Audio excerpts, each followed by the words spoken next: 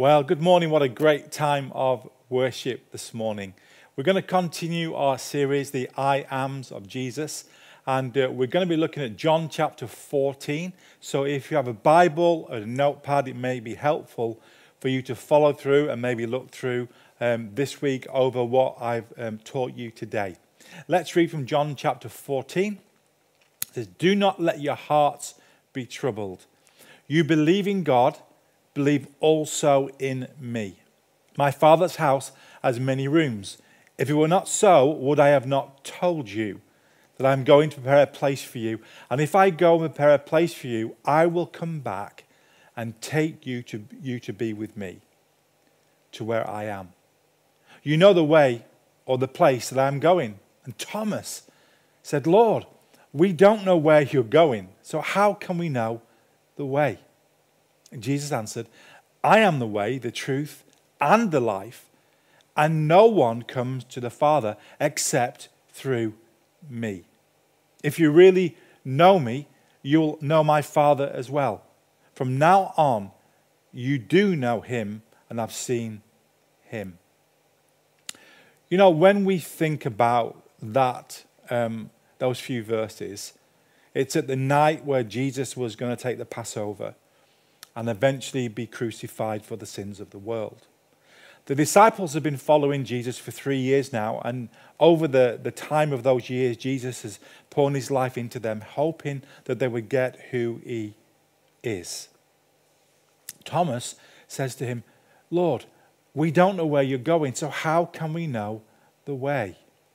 This morning, I would like to encourage you, if you're a follower of Jesus, hopefully that if somebody asks you the way to God and to eternal life, that you wouldn't respond like Thomas, that you would have a clear pathway to helping people find Jesus and eternal life. You know, sometimes when we go to church, we presume that everybody knows about heaven and how to get there. So I want to talk about this passage today to help us grasp some truth. First of all, I want to talk about the place which Jesus said that he was going to. That place is called heaven. There was a survey done in 2017 from a religious company, and they wanted to ask questions about the afterlife. So that they said to over 100 people or thousands of people, "Tell me what your thoughts is on the afterlife." And here was the response. 46% said they believe there is an afterlife. Example, reincarnation, heaven or hell. 46% said they do not believe there is life after death. And 8% said they didn't know. C.S. Lewis said, "If there is no heaven, then Christianity is false. For the doctrine is woven all through the fabric of Scripture." According to Jesus, heaven is a real place. Heaven is a place where God dwells. And Jesus is there right now at the right-hand side of the Father. In John 13, verse 1, it says, just before the Passover festival, just at this moment, before he begins to talk to the disciples about his departure, so Jesus knew that he is hour had come for him to leave this world and go to the Father. Can I say to you, whoever you are looking today, this world is not the only world. We have another world. Now I know that they're now pursuing Mars and the moon, looking for life. But I want to tell you with 100% certainty, there is another world, and it's called heaven. Jesus said in John 17, "I have brought you glory on earth," to his Father, "by finishing the work you gave me to do." Here's a little tip for you today as a Christian. If you're a follower of Jesus and you want to glorify God in your life, then finish the work that he's given you to do. Heaven is described in the Bible as a kingdom. The Apostle Peter said in 2 Peter 1, "And you will receive a rich welcome into the eternal kingdom of our Lord and Savior Jesus Christ." In 1 Peter 1 chapter 4, it says that you will have an inheritance that can never perish, spoil, or fade. And this inheritance is kept in heaven for you. Heaven is also described as a country. The writer of the Hebrew says that the people of faith, they were longing for a better country, a heavenly one. And Jesus said that heaven is like a home. My Father's house has many rooms. And if it were not so, I would have told you. And I'm going to prepare a place for you. The Greek word for that is mansions. It simply means an abiding place. It means rooms. Heaven, as Jesus would say, is my Father's house. So according to Jesus, heaven belongs to God's children, for those that have given their life to him. 1 John 12:13 sums it up. Yet to all who received him, to those who believed in his name, he gave them the right to become children of God. Children born not of natural descent, nor of human decision or a husband's will, but born of God. You know, when the Apostle John tried to describe heaven, he almost runs out of symbols and comparisons. But in Revelation 21, he says this about heaven. Then I saw a new heaven and a new earth. Did you know there's going to be a new earth too? For the first heaven and the first earth had passed away, and there was no longer any sea. I saw a holy city, the New Jerusalem, coming down out of heaven from God, prepared as a bride, beautifully dressed for her husband. And I heard a loud voice from the throne saying, look, God's dwelling, here we go, that word, dwelling place is now among the people, and he will dwell with them. They will be his people, and God himself will be with them, and he will be their God. He will wipe away every tear from their eyes. There will be no more death, or mourning, or crying, or pain. For the old order of things has passed away. He who was seated on the throne said, I am making everything new. Church, do you know that one day everything will be made new? And we will dwell with the Lord forever. Then he said, I write this down, for these words are trustworthy and true. He said to me, it is done. I am the Alpha and the Omega, the beginning and the end. To the thirsty I will give water without cost, for the springs of water of life. Jesus said, for I am the way, I am the truth, and I am the life. The Apostle Paul in 2 Corinthians 5 says, for we know that we have an earthly tent. We live in it if it's destroyed. We have a building from God, an eternal house in heaven, not built by human hands. In 2 Timothy 4, Paul's last words was, I have fought the good fight. I have finished the race. I have kept the faith. Now, it's not over. Now there is in store for me the crown of righteousness, which the Lord, the righteous judge, will award to me on that day. And not only to me, but also to all who have longed for his appearing. So I want to encourage you today, if you're a follower of Jesus. And if you're not, I want to say to you today, there is a heaven. There is an eternity. And Jesus, in this context, was talking specifically about heaven, his Father's house. And so there is a place called heaven. But you know how to get there has to be a preparation. Jesus said in John 14, verse 3, and if I go, I will prepare a place for you. Preparation is really important for us to actually access heaven. And you know, throughout the ministry of Jesus, and especially at this last season of his few days before crucifixion, he begins to continue to teach and prepare the disciples before he leaves them. In the upper room, he breaks bread and he says, this is my body broken for you, and this is my blood being shed for you. This was the time of the Passover, a place where the blood of the goat will be sacrificed, and their God would bring deliverance to the people of God, and they would go to a new destination. And Jesus was saying, my body is shed for you, my blood is shed for you, my body is broken for you.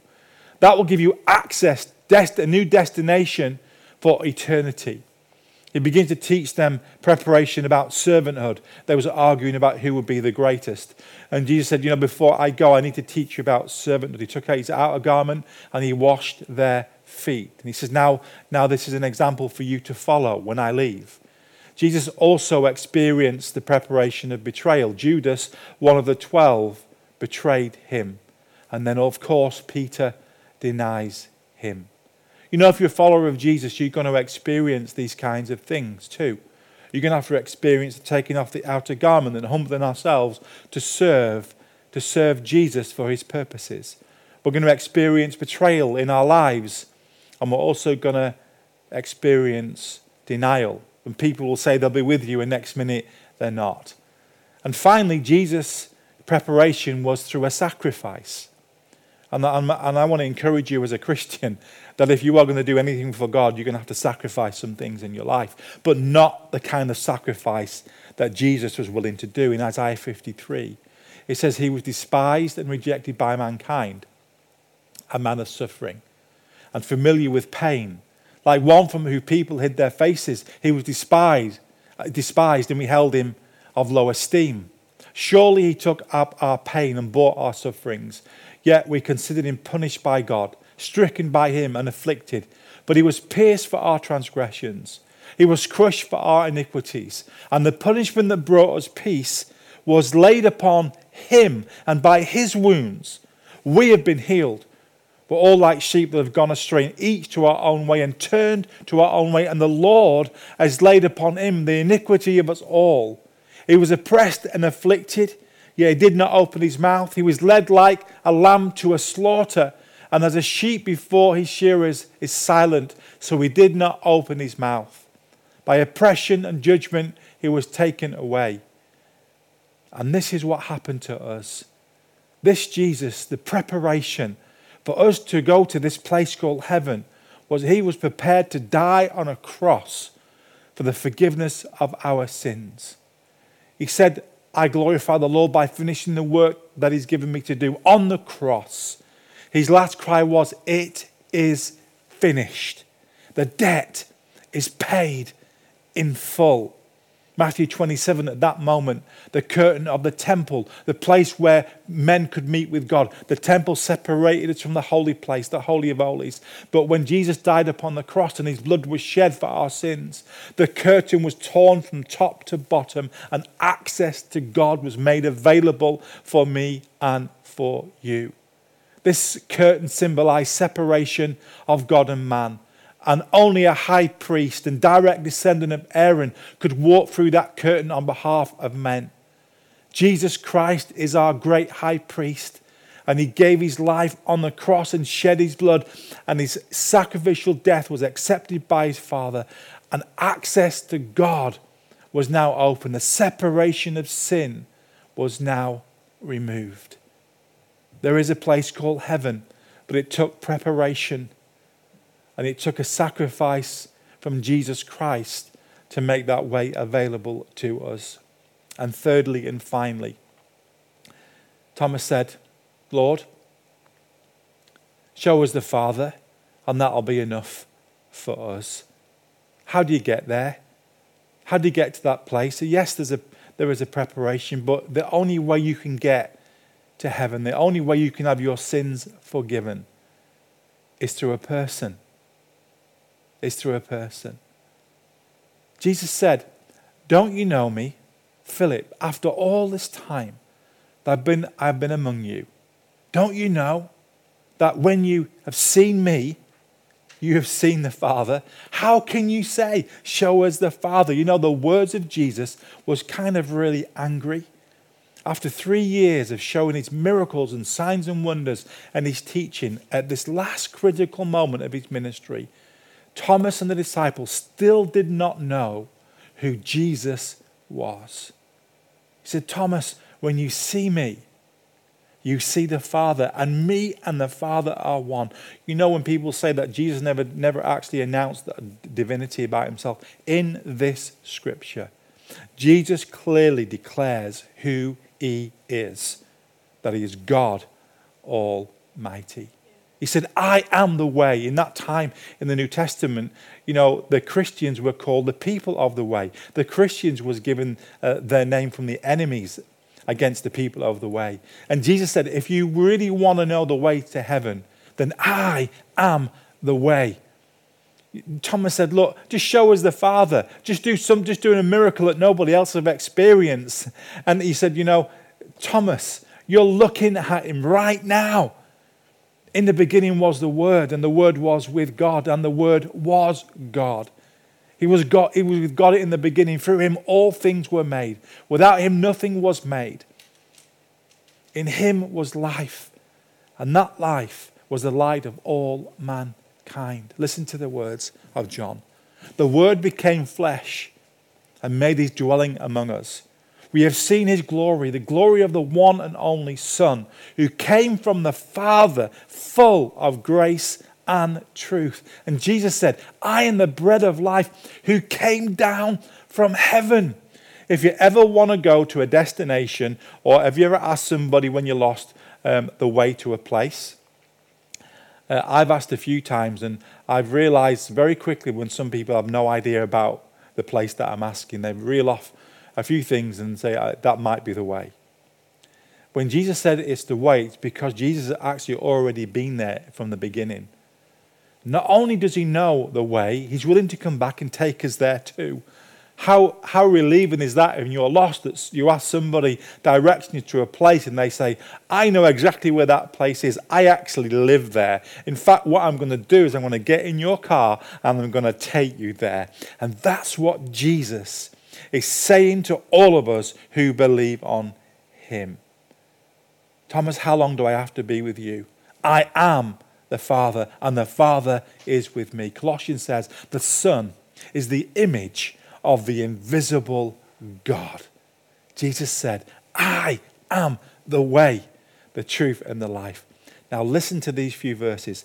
And no one, can I just pause there for a moment?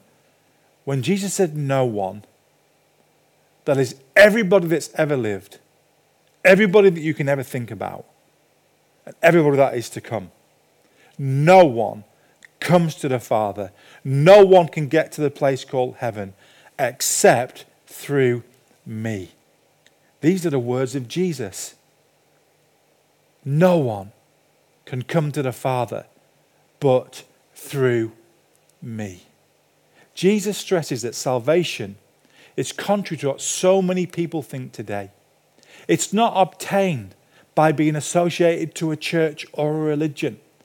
It's not actually gives you access by doing good causes and also experiencing other religion too.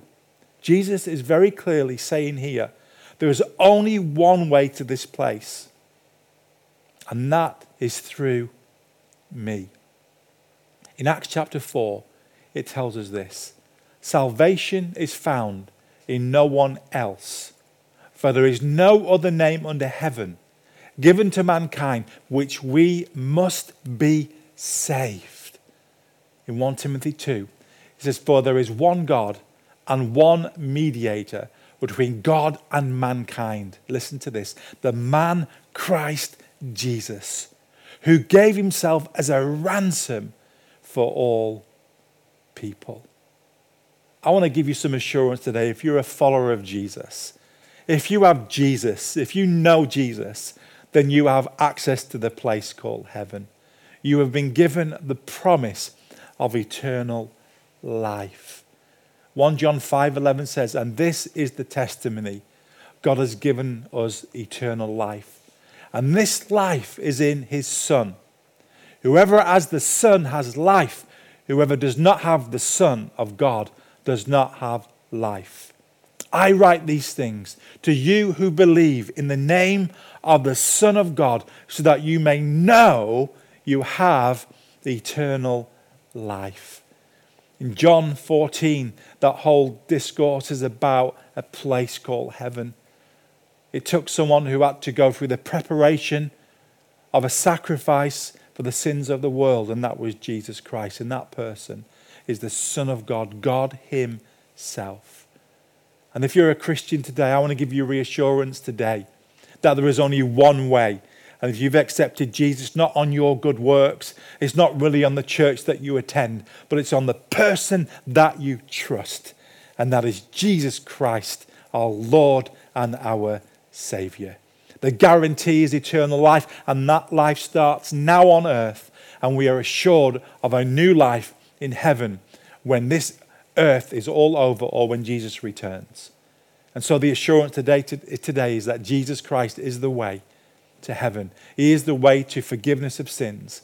And you can have assurance today of eternal life. If you're a Christian today, you may have been wondering, I wonder if I'm saved. I if really am going to go to heaven if I leave this earth. I want to assure you it's based on Jesus and not on you. And if you're not a Christian today, if you're not a follower of the way, then let me encourage you that Jesus died for you. Jesus loves you, and he wants you to reach out to you today with his love. And if you would trust him, you can also too have that assurance of eternal life and a living relationship with Jesus Christ. All through John 14, it's all about you know me. It's about a relationship with God through Jesus Christ our Lord. Let me pray. Father, we thank you for your word today. We thank you, Father, that these opinions, Lord, is not based on men's opinions but on God's. We thank you that you are the way, that you are the truth, and that you are the life. And that anyone that comes to you, you will forgive them and receive them and give assurance of eternal life. I pray, Lord, for the believer today who may lose a little heart about their faith, knowing that God is committed to them.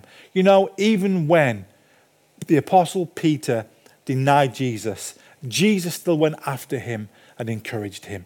And if you're discouraged today as a Christian, let me assure you your salvation is sure, kept in heaven for you, shielded by God's power because of what he's done for you on a cross. And if you're not a Christian today, if you're not sure about eternal life, if you're not sure about heaven, then you can accept Jesus today, and he will guarantee he will come into your heart and forgive you and cleanse you and give you a purpose and a hope for your future. Lord, I pray for those that are watching today. And that if you're there today and you say, I want Jesus in my heart, then you just got to reach out to him and say, Lord, come into my life. Forgive me of my sins. I turn today and live my life for you. I put my trust in you. Fill me with your Holy Spirit. Let me know your promises for me. In Jesus' name we pray. Well, thank you so much for listening today. God bless you, and I hope that you're encouraged from the Word of God.